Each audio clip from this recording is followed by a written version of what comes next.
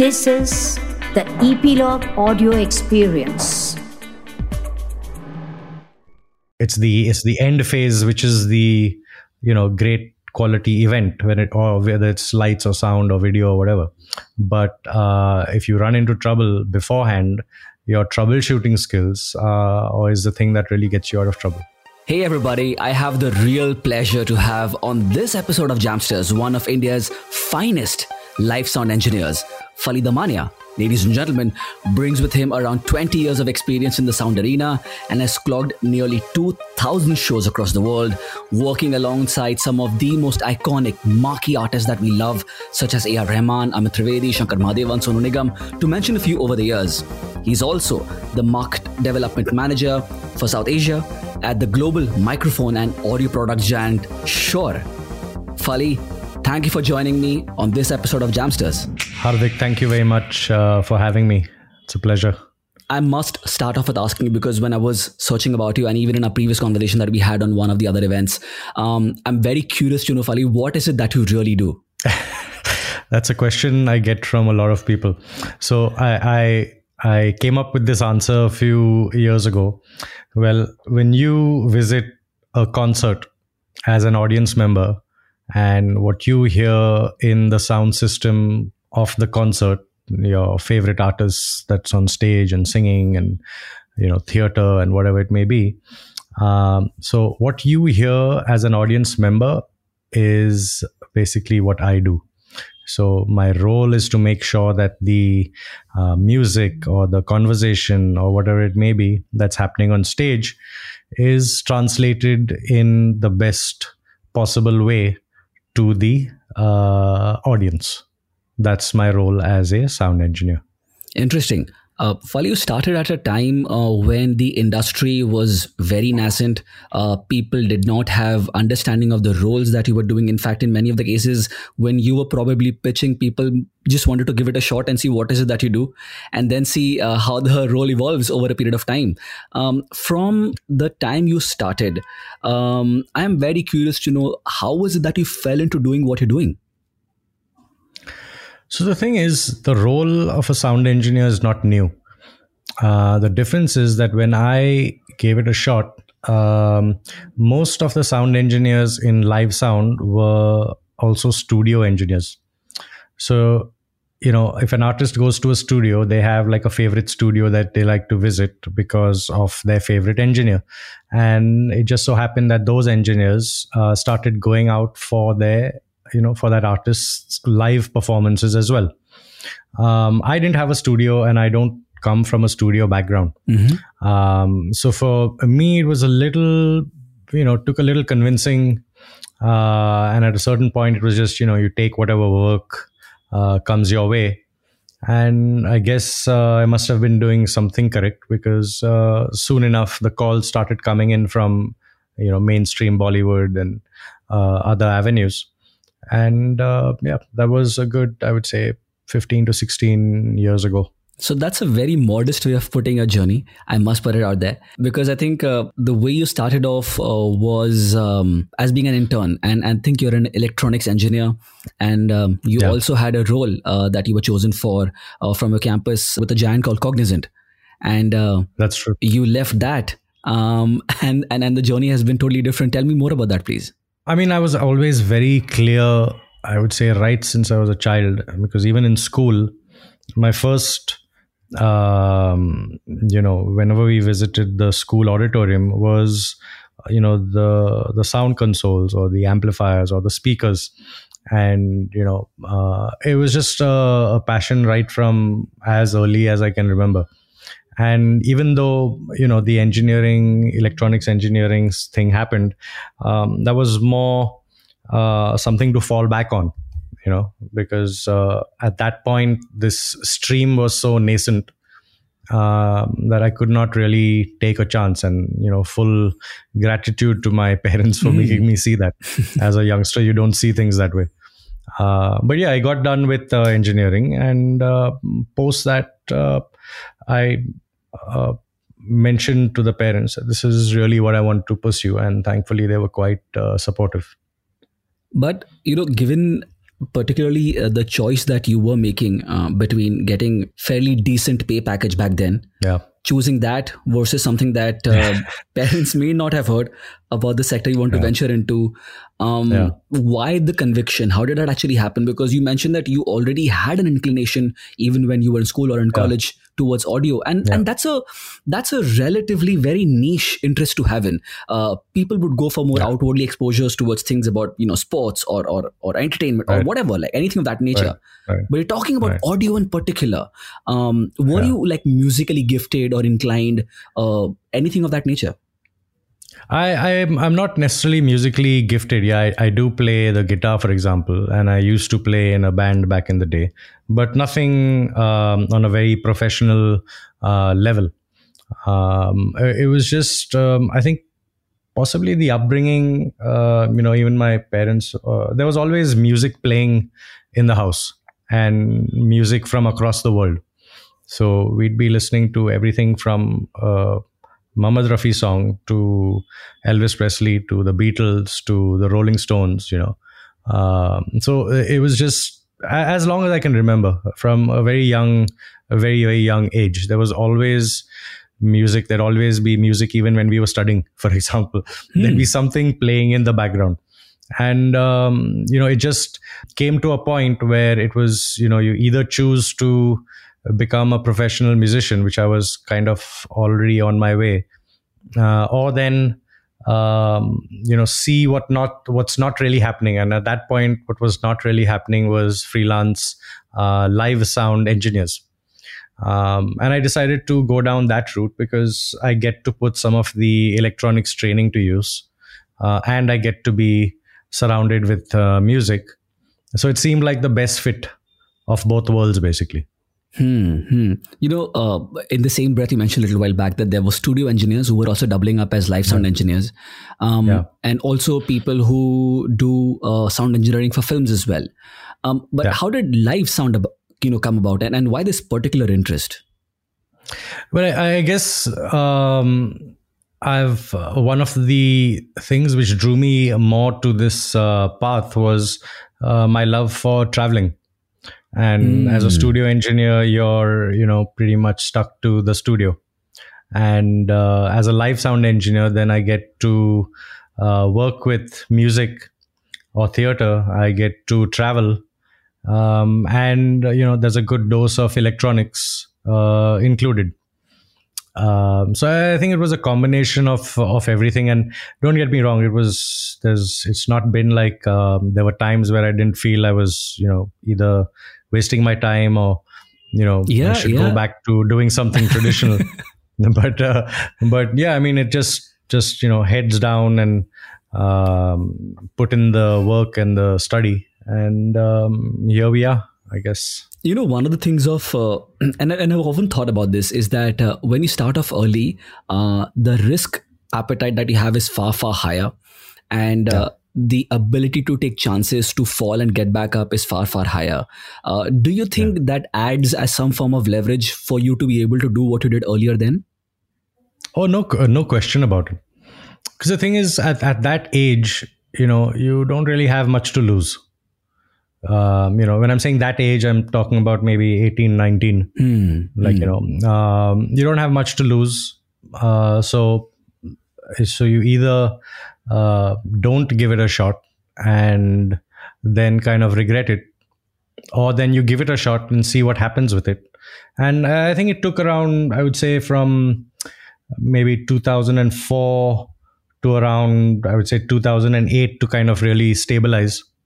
And 2000, I would say 9 and 10 onwards, up till today, has thankfully been quite rewarding. Both in the, I should say, both in the artistic form, But the thing is, with all of this, and especially living in Mumbai, artistic side is one thing and the financial side is the other one. That is very true. So And unless I definitely want to unpack that, because a lot of artists out there and people generally in the creative space do dabble a lot with these self-doubt, and primarily that involves around finances. Absolutely. And that's such an important point to make, because there is one drive that you believe in your passion, but the other thing is to hustle, to be out there, to market yourself consistently. You mentioned a little while back that from the 2004 to 2008 period, it took time to stabilize. What do you really mean by that? Was it more financial stability? Both financial and, to start getting calls rather than keep making calls. So, when you talk about marketing in this field, every event that you do is basically marketing, because the better you do that, and, every average event at least has a couple of 100 people, and for some of the larger ones, couple of 1,000 people there.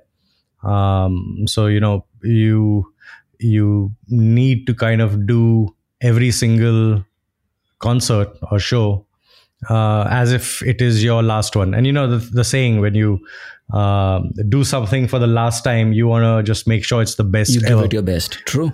You give it your best. And in my case, it was every show is the last one, so let's just give 100%, 110% to every single one. And I do that till today. And the thing is, on the road can be extremely fatiguing, extremely tiring, but the moment you're up and out there in front of an audience, in front of a band and a stage, suddenly all that tiredness goes away. I completely echo that sentiment. You just continue then doing what you're kind of good at. And you'll find that very often, as tired as you may be before an event, considering that the event goes well, the same amount of just being completely awake and the adrenaline kind of goes through the roof. So it's I think it's a mix of everything, but it did take a good amount of time, for I think 4 or 5 years, for things to stabilize, for calls to start coming in on themselves. So based on one event, you get a call for the next one, and based on that, you get a call for the third one, and so on and so forth. Yeah. And I think you've made such an interesting point. I think as a live performing artist myself, as an anchor when I'm on stage, and when I'm traveling, Fali, I think there are times when I completely agree with you. There are like 10, 11 hour, 12 hour days when you're doing really intense work, continuously talking all through the day. But at the end of the day, you're completely exhausted, but you sleep peacefully. I mean, at least I felt that way. Yeah. And the next morning, when you hit the stage again, or when you hit the camera again, there is a joy of a different kind, which is again unparalleled to the one that you had a day prior. Like you mentioned, you want to give it your best, and that's just how it is. We're as good as our last show. Absolutely. I mean, there is no other way. See, the thing is, if you have something to fall back on, you're not really going to give it your all. But if you don't have anything to fall back on, and this is the only thing you really ever want to do, that makes the drive and the resolve to do it much stronger, I would say. I've always told this to friends in conversation, family members, that you can never teach hunger. You can teach talent, you can teach skill, you can give examples of people, but you cannot teach hunger. It's very internally driven. Yeah, absolutely.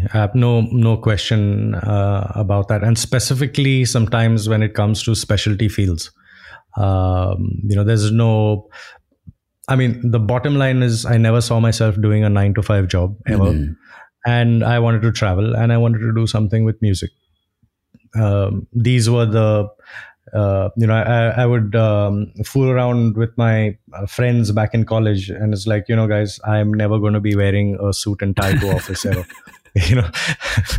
I've chosen my career based on comfort, so I can actually wear shorts and a t-shirt and go to work, and everyone's going to be perfectly fine with that. So it's a mix of a lot of things. And I think in the 2004-2008 period, I believe you were working somewhere, or you were in between jobs. What was it like? No, so I was the only real job at that point that I held was with a company called Sound.com. Sound.com happens to be a very reputed Warren D'Souza. Yeah, Warren D'Souza. So rental company in Mumbai. They pretty much do events all across India and sometimes in our neighboring countries as well. So I worked there for a good 5 years, and the reason I joined them was, see, as a freelancer, you're exposed a lot to, the last bit, which is walk in, mix a show and be done. And I wanted a little more exposure when it came to the back end work. So I wanted exposure to the warehousing side, the setup side, the actual electronics and hardware of a PA system, of amplifiers, of everything in the back end. And thankfully, I got very good exposure in the 5 years that I was with them.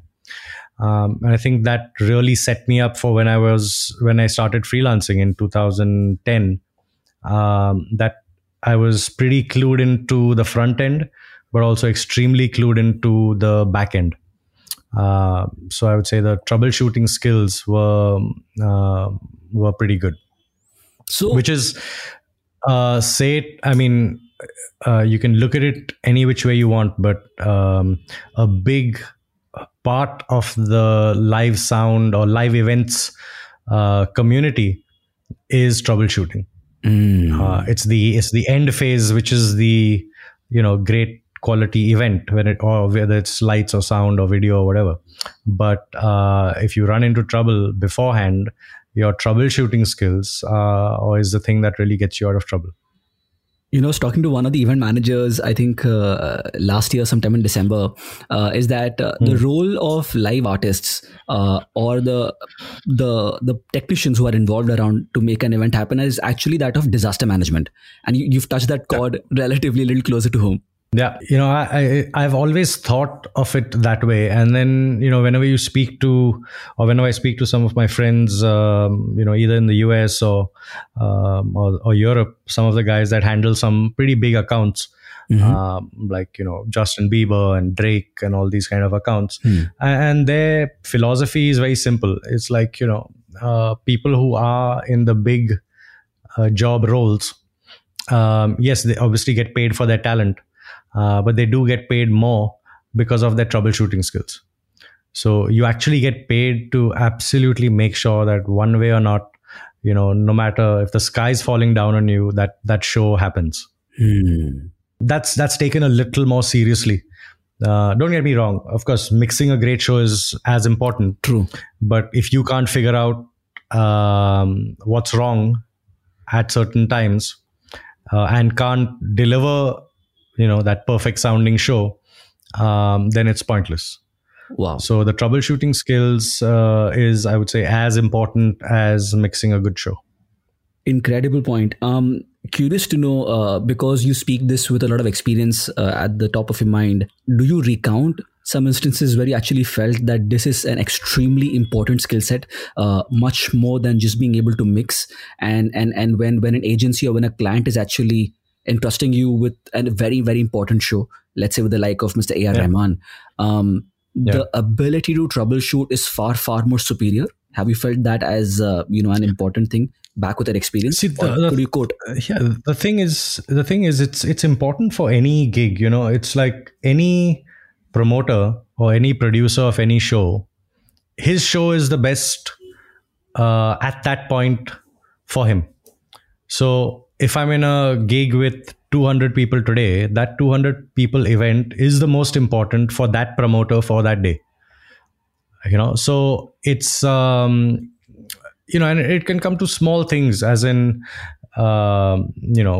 sometimes cables not working, or sometimes microphones giving issues, or it can be various minor things. At times it can be a little more major. It can come down to power supply. It can come down to grounding and earthing and, stuff like that.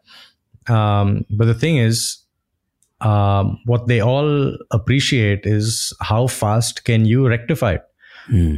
Can you rectify it in the next 2 minutes? Yeah. Can you rectify it in the next 5 minutes? Great. Is this going to take 1 hour of sound check time away? And we hope not most of the time. But it does happen. From the promoter side, they always look to that one person that they can rely on to have a peaceful sound check, for the band to be happy, for the audience to be happy, and basically for everyone to go home happy. Basically, no one wants on show day. No one likes to be addressed with problems. That's where the troubleshooting skills comes in. So if something's wrong or something's not happening, you need to figure out how to fix it without involving higher management and involving the artist and stuff like that, which thankfully till date I have not really had to do. Wow. But I know it does happen. Wow. Very interesting to hear. So given the consistency with which you've been operating at live gigs, Fali, is there like a pre-event ritual that you go through in terms of checks and stuff, or maybe mental processing? There's a lot. So we always make sure our riders are sent out in advance, make sure the equipment list as required or requested is in place. There are quite a few. I would say it's become far more mainstream now as compared to many years ago. I know back then it used to just be every day used to be a fight with someone or the other. But thankfully those days have passed. And I think a lot of the sound vendors, the rental companies, and most of them are pretty up to speed. So it's sometimes equipment is slightly different. 19-20 basically, but nothing so dramatic that an event can't be done. And those checks are done a good couple of weeks in advance before we actually land up on the event. There's nothing worse than landing up and having trouble because I have not done any background checks or tests or whatever it is before I've arrived there. That's embarrassing to me, and I would never let that happen. No, I'm sure. So given that, let's say you're performing an event tomorrow, for instance, and there is like the kind of inputs that you've mentioned is required to set this up prior. Do you actually do like a recce before, or do you visit the spot before, like a couple of weeks personally? At times, either rely on someone. At times, at these days, everything comes in AutoCAD. So even if you have an AutoCAD drawing, it's pretty easy to understand. You request for pictures. You have to remember back in 2005, there was no WhatsApp. True. So, everything that you got still came over low bandwidth email. So it took time back then. Now it's as simple as, hey, can I get 5 pictures of this venue at various angles, or can I have an AutoCAD file?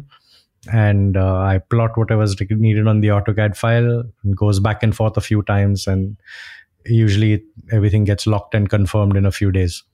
But yeah, there are times when I have done recce's, or if I have not been able to, someone else does a recce, and especially for larger events, so you know what you're getting into. Rather than being surprised at the last minute. But I think these days AutoCAD has taken over. Most venues have an AutoCAD, or at least someone can do a rough drawing. Sometimes I'd settle even for a rough drawing on a piece of like a paper napkin with some basic measurements written, as opposed to not having anything. I'd settle for that also. And we do get received like that. Sometimes I just say, hey, grab a paper towel and a pencil, just draw something out. Oh, nice. And send it across. That's still fine. Interesting. A little while back, you mentioned that in the 2009-10 phase, you then switched to full-time freelancing. Changing gears, from being in a dependent setup where there is an inbound already client base coming in, and the onus is not on you to build the client base. For you, it's more to perform. But then to start off freelancing, it's not like you're putting up a billboard somewhere and talking about it, right? How do you make the shift, Fali? I think the shift was more that with Sound.com, I was doing a lot of corporate work. And when I set out to do this, I set out to do music. So the thing is that I kept being in corporate shows and actually watching, like, at the end of a corporate show, you usually have a band that performs. And I was like, the corporate stuff is great, but I set out on this journey to do music or to mix music. So that was the right time. I got married and whatnot. So I was like, now it's time to change gears. And the good thing is, at that point, because of all the work with the company, I had made a good amount of contacts. So at that point, it was, hey, I'm not with Sound.com anymore, and now I'm looking for a freelance gig. And if any of you guys are interested, I'm up for it. And thankfully, I shifted, or the shift was pretty straightforward, just quite fast. And the first artist that I shifted with was actually Vishal and Shekhar. Wow, that's quite a start. Yeah, I mean, at that time, they were one of the artists that was doing a lot of corporate work. They still do. And they were one of the first ones that I ended up working with. Nice. When you mentioned that changing gears from being this to then being an independent freelancer, was it more out of the need that you wanted to just do music? Because it sounds like a very altruistic, pure music at heart perspective that you wanted to pursue, and that's all that you wanted to do. Or was it also more of the freedom that you wanted to be your own boss and do things around as per your free will? Yeah, exactly. See, the goal never changed. It was just figuring out the route to get to that goal. The goal was always live sound for music, for bands, So that never changed. It was just a little detour for a few years to kind of get my skills completely in place, front end and back end. And then when I have those, skills, there's no limit. Like, I still, till today, everyone still learns something new. Mm-hmm. And the day you stop learning something new is the day you should probably give up and do something else. So I think that's common with everything. If you don't learn something new on pretty much every day at work, then it's time to move on and do something else.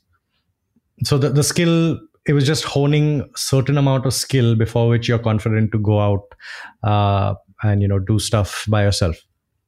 So yeah, it was a little detour, but that helped hone a lot of the skills, which were then very useful when I started freelancing. So did you ever question yourself? Because you also mentioned that that was the time you got married and responsibilities kicked into your life. It's not one person, it's two people managing life now. So how did you think about managing your finances then? Well, the good thing was that my wife was from the industry as well.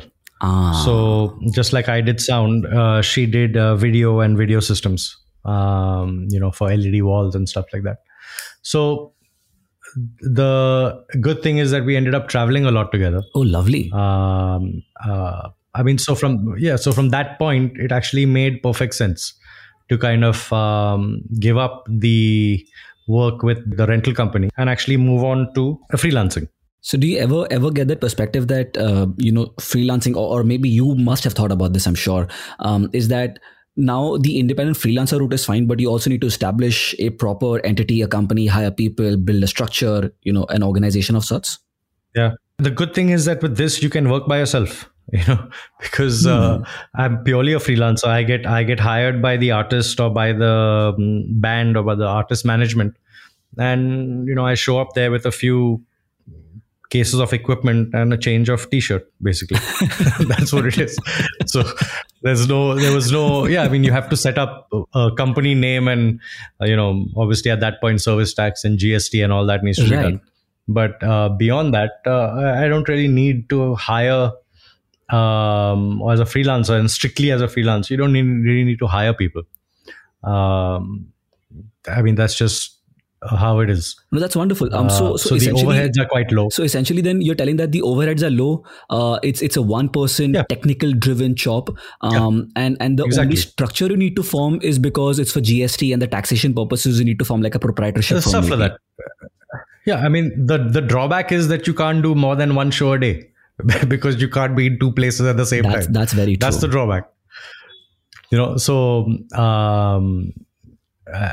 That's just how it is. So if you're cool with that, and as long as you're working, I would say at least 20 days in the month, it's pretty comfortable actually. That's brilliant. With the work that you're doing, which is a lot of touring, which is primarily touring rather, and also wearing the hat of the market development manager for Shure, how was it that you juggle both of these roles? See, the thing is, the Shure job actually came last year, and and for me, if there was one company that I would have ever joined as a manufacturing base, would have been Shure. True. So it was quite an easy decision to go ahead. And fortunately, a lot of my role at Shure ends up being on the field in any case. Oh, lovely. So, gigging, obviously, Shure work still comes first. But the thing is, if it's weekends and, Saturday and Sunday, you're free to do pretty much what you want. For example, if I'm out on a gig, get to see what people are using, what's new, any new mics that I like to see, etc. And then that's something that you kind of report back to the company. Hey, this particular company makes these microphones, and these seem to be getting quite popular. So are we coming up with anything like that, etc., etc. So it's a lot of the job involves being on the field in any case. So from that point, it is a perfect fit. You're dealing with probably the biggest microphone manufacturer 100%, in the world, right? The most reputed, and you get to use these products on a daily basis. Anyone's been using these products on a daily basis for over 60, 70 years now. So it's it was a perfect fit when this opportunity came along. That's beautiful. With what you're doing currently, which is dabbling both these roles, so is it also that you have to report like 5 days a week, 6 days a week, and then probably not take up work which sort of intersects with this? Like, do you have differentiations there? See, the thing is, when I joined, I kind of did not, I wanted to hold on to just like 2 or 3 of the main artists that I work with, and devote the rest of the time that I probably would do with traveling to kind of Shure. So yes, I do have to dabble in, a lot of company related things. But I would say Shure as a company is made up of 80% of the people here are sound engineers. That's the best and the only way you can connect with an audience, I guess, if you come from that background. I can't sell. I'm not going to be as good as selling a microphone to a user if I'm not one of those users also. Very true. That's basically how we at the company think. So we hire people accordingly. I can only sell something if I'm convinced it's going to work, and especially in this domain where some of this equipment is very personal to people. Very true. It's not like going out and buying a car, for instance. Here people will want to try. They'll want to get their hands dirty for a while. They'll want to try it in a concert. They'll want particular colors. They'll want to know various things about it. So unless I'm convinced, how do I convince someone else or another engineer or an artist to actually go down the same route? So from you, so from that point, balancing it has not been too bad, actually. That's interesting because I was about to circle to the same thing, that from whatever I've been hearing so far, the common thread that I've been picking up is that you are extremely passionate about the role that you're doing. It is probably not too much of backhand thought about whether this will work out, whether this will not. It's just that following your instinct, following your gut. Am I right with that hypothesis? There's no question about that. Because the thing is, if you the first thing in my mind when I joined was, am I going to be able to do justice? Number one. Or is my time going to get so distributed between the two that then neither of the one gets justice? And I'd given myself a year, to be very honest. Okay. Within a year, if I feel that I'm doing justice to both, then I continue. And if I feel I'm not doing justice to one of them, which would be the Shure job, then I go back to doing just my regular sound stuff. Because if there's one thing I dislike the most is taking up something and then not doing justice to it. That is just in my books is the waste of everyone's time, not only you, but the people that are hiring you as well. Very valid point. Very valid point. So it was, it is, see, with all this, it's like, we like to say it's not any different than a service job. When I say service, I mean, it's not any different from either being a chef or being a pilot, or being a a waiter in a hotel, or being a hairdresser. You could be the best chef in on the planet, but if you cannot serve the customers, if you're arrogant, if you're X, Y, and Z, you're not really. No one's really going to come into your restaurant, no matter how good you are. True. And it's the same with this. It's the same with the freelance audio business. It's the same when you work for a large MNC like Shure.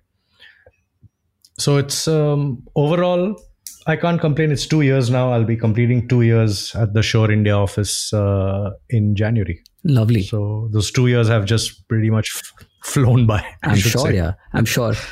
Since you are so up close with the live music scene in India, and because you also are in constant touch with peers globally, very curious to understand in terms of the audio quality, the event experiences, the curation. How far are we in terms of the global standards, or are we already there? What is your take on the live music scene here in India? It's world class. There is no it's world class, but it is Bollywood. But that does not mean it's any different from. It does not mean the capability or the skill set is any different from anyone else anywhere in the world. Mm-hmm. Okay, and it is a big industry. There's a lot of talent. There's a lot of talent still to come. And, anyone who frowns upon, hey, but it's only Bollywood, I think is grossly mistaken. Either because they've not spent enough time in it, or it's just ignorance, I would say. But at the end of the day, some of the music that comes from a lot of the talented producers is exceptional. It's exceptional on a global scale. So when you see these festivals of the nature like Tomorrowland and things like that, Sensation, which are, I understand, they're EDM festivals and they are massive in scale. The close competitor, would you say, in India, or a close analogy would be Sunburn here? Yeah, Sunburn, NH7's, for example. Right. NH7's EDM stage, for example. And for example, when was the last time you saw an empty NH7 or an empty Sunburn? It's never going to happen. There will always be more than enough public, even for our Indian artists. In fact, some of the largest audiences at NH7, for example, have been from the Indian artists, not from any global artists. Oh. And why not? At the end of the day, we are, at the end of the day, this is the music that people listen to. And it's only befitting that an Indian artist in India gets more recognition or better support, or not better support, or, a better, bigger following than an international artist. And especially when it comes to Bollywood, that's true. So do you think that the kind of music that we produce here in India, and what you mentioned is predominantly Bollywood across the festivals, is that like a major export from India as well globally? Of course it is. Look at Mr. Rahman. I was about to come to that, but since you hit that chord, so I'll probably let you take on that a little bit more. Yeah, I mean, see, the thing is, a lot of the music that's made here is known across the world. And it's also known across the world because there are Indians across the world. I think in the past 20 years of traveling, we've been to some vague places where you wouldn't imagine, or you would wonder why there are Indians in this place. It's so far off. Okay. or the place is so small, or the place is so tiny. Okay. But there are Indians across the world, and no matter what nationality they are, at a certain level, they're still listening to a healthy mix of international music and a healthy mix of what comes out of India. So there is no way that there are Bollywood music stations across the world, multiple in some of the bigger cities. So there is no way that anything that's of good repute in India is not going to be known anywhere else in the world. It's just natural. There are people all over, everyone's listening to them. There are radio stations everywhere else, and the bottom line is that the music is good. There's nothing, you'd be hard pressed at times. I mean, currently listening to the current hits, that come out, you could replace those lyrics with English and they'd be as big a hit. So it's just the language that's different, but the technicality and the production aspects and the production aesthetics and composition wise, there's not much different to anywhere else in the world. The guys are on top of their game. There's no question about it. So what are your personal favorite genres outside of Bollywood? I, in fact, listen to a lot of rock and roll, a lot of metal. Surprising, but I do. In fact, I've been to a lot of classical concerts. I follow a lot of classical, Indian classical and Western classical, both. So I mean, I generally, if something is playing and I hear it and it sounds good to me, even if the song may be pretty cheesy, it doesn't matter. As long as it sounds good to me, or to my ears, I listen to it. I have no hang-ups, as in I won't listen to this or won't listen to that. I just listen to everything. Whatever sounds good is good. So I'm definitely exchanging some notes with you because I'm like pretty much like you in terms of musical tastes, all over the place. But there are some definite favorites in terms of house, like electro house and deep house and stuff like that. Yeah. So I'm definitely sharing some notes with you there. Yeah. Well, I have a funny story. Like, I don't really get into the house and, produced electronic music, for example. Not much. I mean, that's not really my thing. But on a side note, the 1 year that I did Sunburn was a year that Armin van Buuren was performing. He was headlining that show. And that gig just blew my mind. I was like, there is something Superman about this guy, and the material he puts out. Because when you actually hear it on a large... See, my thing comes from, I'm not so much the lyrics guy. I'm not so much all that kind of stuff. My thing is what does it sound like? Does it sound good?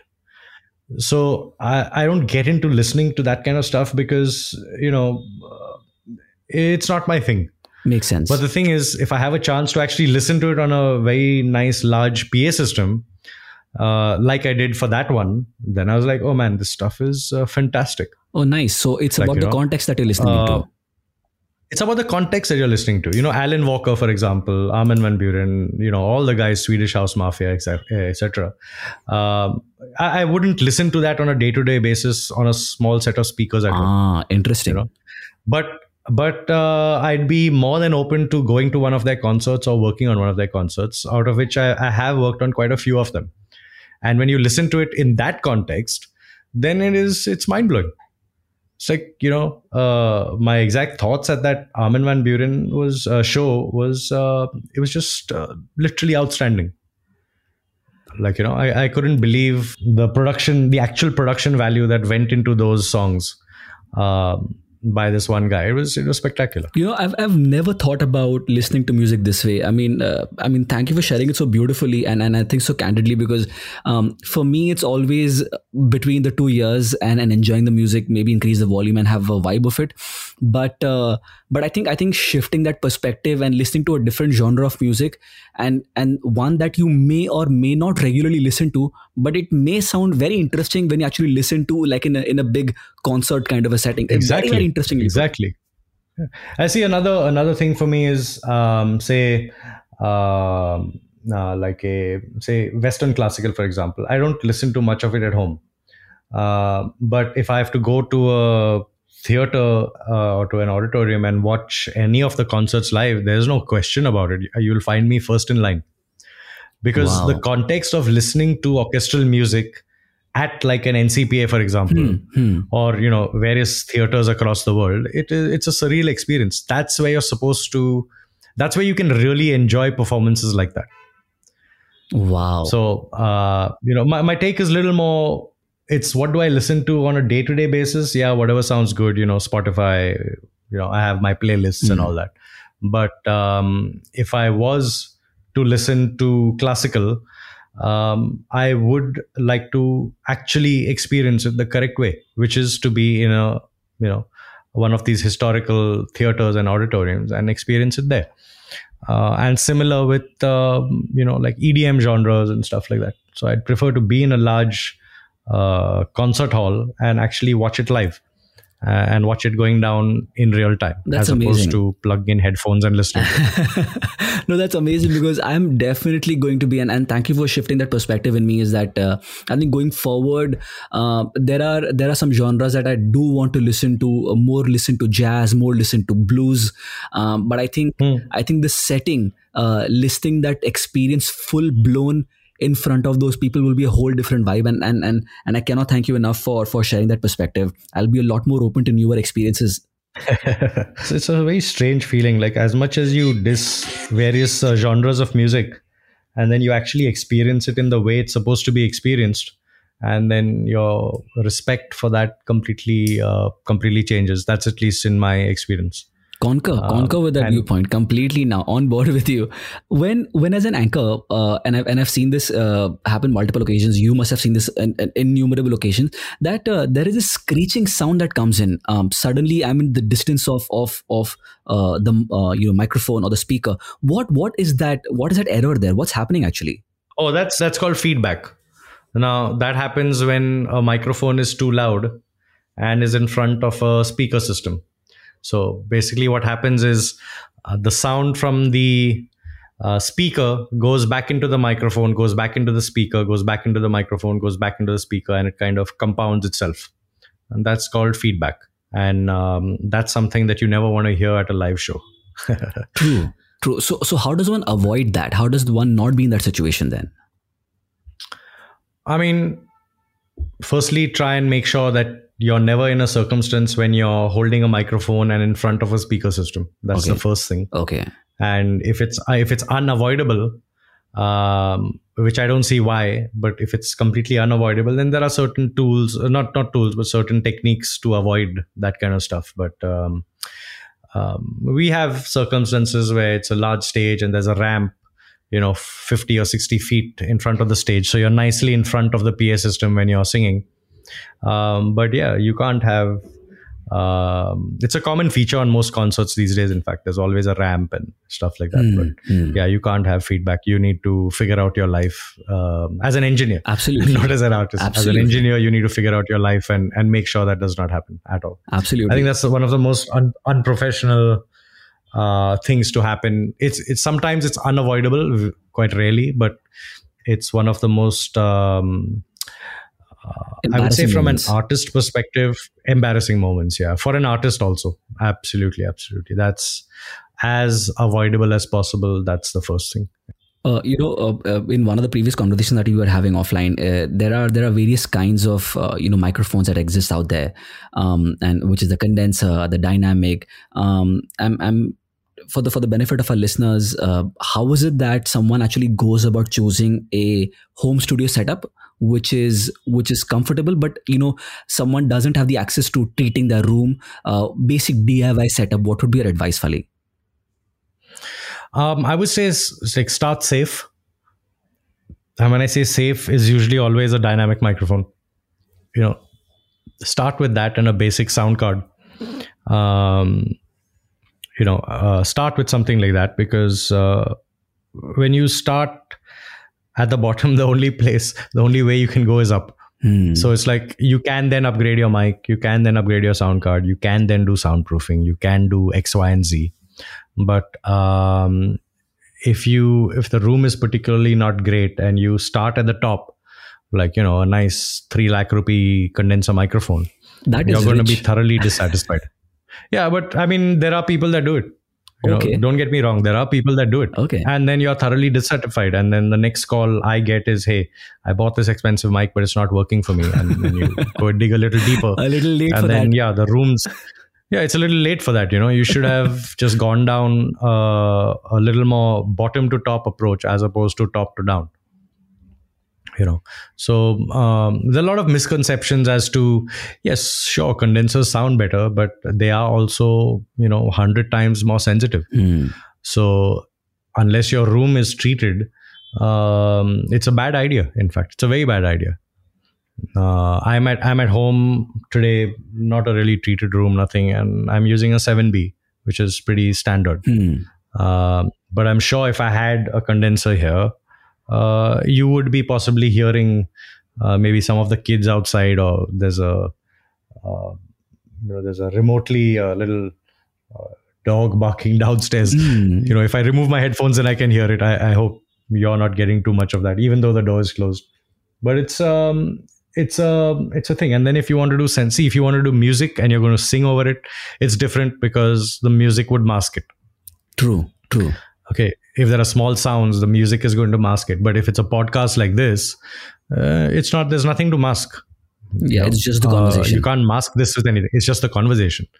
So it entirely depends application wise. So if you're doing YouTube style stuff, your podcast kind of stuff, it's different. If you're doing music, it's completely different. So you have to choose stuff based on your application and what makes the most sense for the application, as opposed to what YouTube and what influencers say is the best solution, period.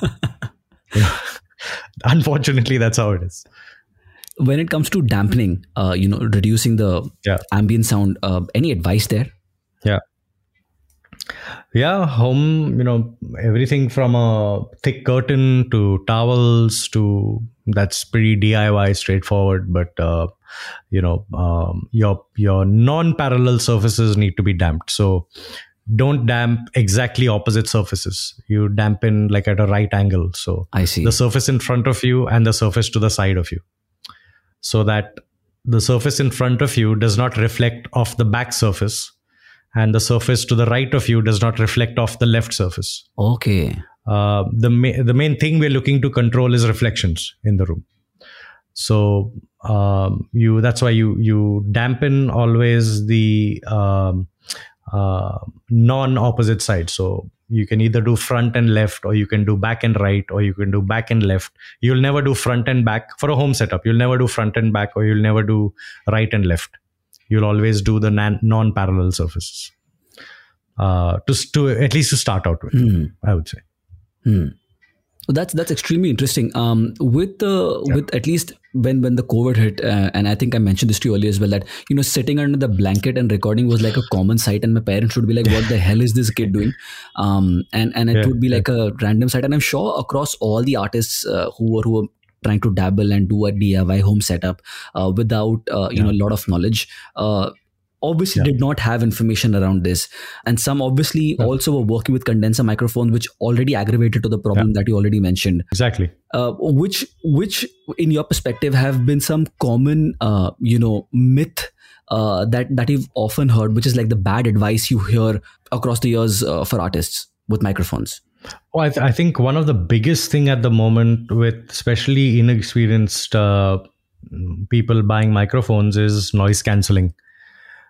Does this microphone have noise cancelling? And, it is, I kid you not, we get questions like that almost every other day. And we're like, there's nothing like that, because my easiest example to them is, hey, are the windows in your car noise cancelling? As in, if you roll up the windows, can you still hear stuff outside? Yes. And like microphones are the same thing. So, unless your car is in some isolated place with not a single person around and you roll up the windows, then it is going to be quiet inside. If you're driving down a street in Mumbai with your windows rolled up, you're still going to hear stuff from outside. And microphones are no different. Your ears are basically like a microphone. So if you can hear it, the microphone can hear it. If you cannot hear it, probably the microphone will not hear it. So that's after I give most people that one line, then it's like, oh, okay, now it makes sense. So what you're saying is, if I use so-and-so mic, I won't get any noise in my room. And that's absolutely false. There is nothing like that. It's not like a noise cancelling headphone where you can put one switch and then, suddenly noise to an extent disappears. It does not work like that. At least up till today's technology. True. Microphones are so dear either to as a musician or as a voice artist. Is there any advice that you recommend for how to maintain these microphones, especially when you're considering like a metro, which is polluted and humid of that nature? Yeah. Yeah, I mean, you think of it as your baby. Like, would you, make sure your baby is taken care of every day? Yes. Would you make sure that your baby has a shower every day? Yes. So the same way, sometimes use something as simple as a duster just to keep dust off the product at bare minimum. Just keep dust off the product. If the room is pretty humid, and it's an expensive microphone, try and make sure you have a dehumidifier, or at least if you have access to doors and windows, keep the doors and the windows open for the place to breathe a little bit. In today's day of COVID, one of the worst things possible is not cleaning out the grill of your microphone, or recording someone today and recording someone else tomorrow. The easiest solution is to use a little alcohol wet wipe. You get them ready and just lightly dab on the grill just to clean it out a bit. But the thing is, it can't take into account things like misuse. Like it'll even survive a small dunk in water. Yeah, it will survive it. But there are times where we get microphones which are drenched in rain, because someone's forgotten to pack them. We get microphones that are maybe never cleaned out, and then you have the grill kind of rusting and stuff like that. But that's all personal care that you need to take of your product. It's not any different from taking care of your bike or your car or your cell phone, for example. You take care of all that, you take care of this as well. That's incredible. That's incredible to hear. In that similar breath, there are percussionists, and I'm not talking about the full blown drum setup kit. I'm talking about, let's say, a cajon. I'm talking about, let's say, a djembe. How does one work around with creating good quality output with like a small setup of this kind? Yeah, there are always techniques for a. See, most of these percussive instruments, there are always two frequency zones. Basically, there's a high frequency element and there's a low frequency element. Mm-hmm. So very often with like a cajon, a djembe, a darbuka less, but even if you see like a dholak or a dhol or a any form of percussion, historically, if you see, always has a low element and has a high element. So for a cajon, for example, there's a little port hole kind of thing at the back. That's the low element. That's where you get the kick drum kind of sound. Correct. And your fingers in the top where the springs are, that's where you get the snare kind of high sound. True.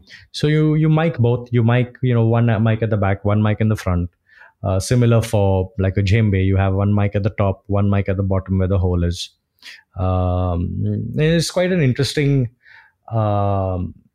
thing though, that most percussion out there, when it's a skin based percussion, so like it's a frame with a skin pulled over it, there's always a low element and there's always a high element, and at times it's always advisable to use two microphones, one for the low, one for the high. I see. So basic would be like a 2 setup microphone necessary for creating good quality output. Yeah. And again, it depends what you're trying to achieve. Now, if you're, say, for example, listen to the djembe at the opening of, for example, the, what is that song? The Hotel California, the acoustic version. Mm-hmm. Okay. At the opening of the song, there is a djembe / conga sounding instrument that's played. Mm-hmm. It's actually a djembe low and a conga high. That's what it is. I see. But that djembe low sounds like a kick drum. Now, if that's, like I said, it all comes down to context. If that's what you want to achieve, then you need the two microphones. But if you're using a djembe in, say, a trance, electro heavy music scene, you might not necessarily require that because there's already too much low end coming from the rest of the music. So then you might get away with just using the high of the djembe. So it all eventually comes down to what context. If I'm using a djembe in, say, one of the regular Bollywood bands, it would be 2 mics, one up, one down. If I was using it maybe in a electropop fusion-y kind of band, may not be. I might go for a more natural sound, 1 mic kind of sound. It depends on context. It's completely context. True. So are there any artists, Fali, that you have on your wish list, dream list that you want to work with? That list never changes, never finishes. Right. It's always one step at a time. But I think I'm on a very happy place at the moment, because I'm working with two of my favorite artists of all times, at least from India, and I'm very grateful for that. And that's going into work every day is joyous. A.R. Rahman and Amit Trivedi at the moment, and going into work on one of their gigs is extremely rewarding on a day-to-day basis. So I'm quite grateful for that. Brilliant. Fali, it's been an absolute pleasure chatting with you, and thank you so much for taking the time out. I know you have a busy schedule here ahead. Thank you so much for doing this and speaking with me. Yeah, thanks for inviting me to this session. It's been a good afternoon's chat before I head back to some emails and Excel files. If you enjoyed this episode of Jamsters, please make sure you subscribe to Epilogue Media and all major podcasting platforms such as Spotify, JioSaavn, Gaana, Apple Podcasts and Google Podcasts, among many others, for upcoming episodes. I love listening from each one of you. So please make sure you share this podcast with your friends and family and your colleagues. And please make sure to drop a comment on Apple Podcasts if you're listening there. And also, if you're listening on Epilogue Media, they've recently launched a feature where you can comment on the particular episode too. Your support is my fuel. You can connect with me on Instagram @HardikDVaidya or on LinkedIn too. Catch you on the other episode.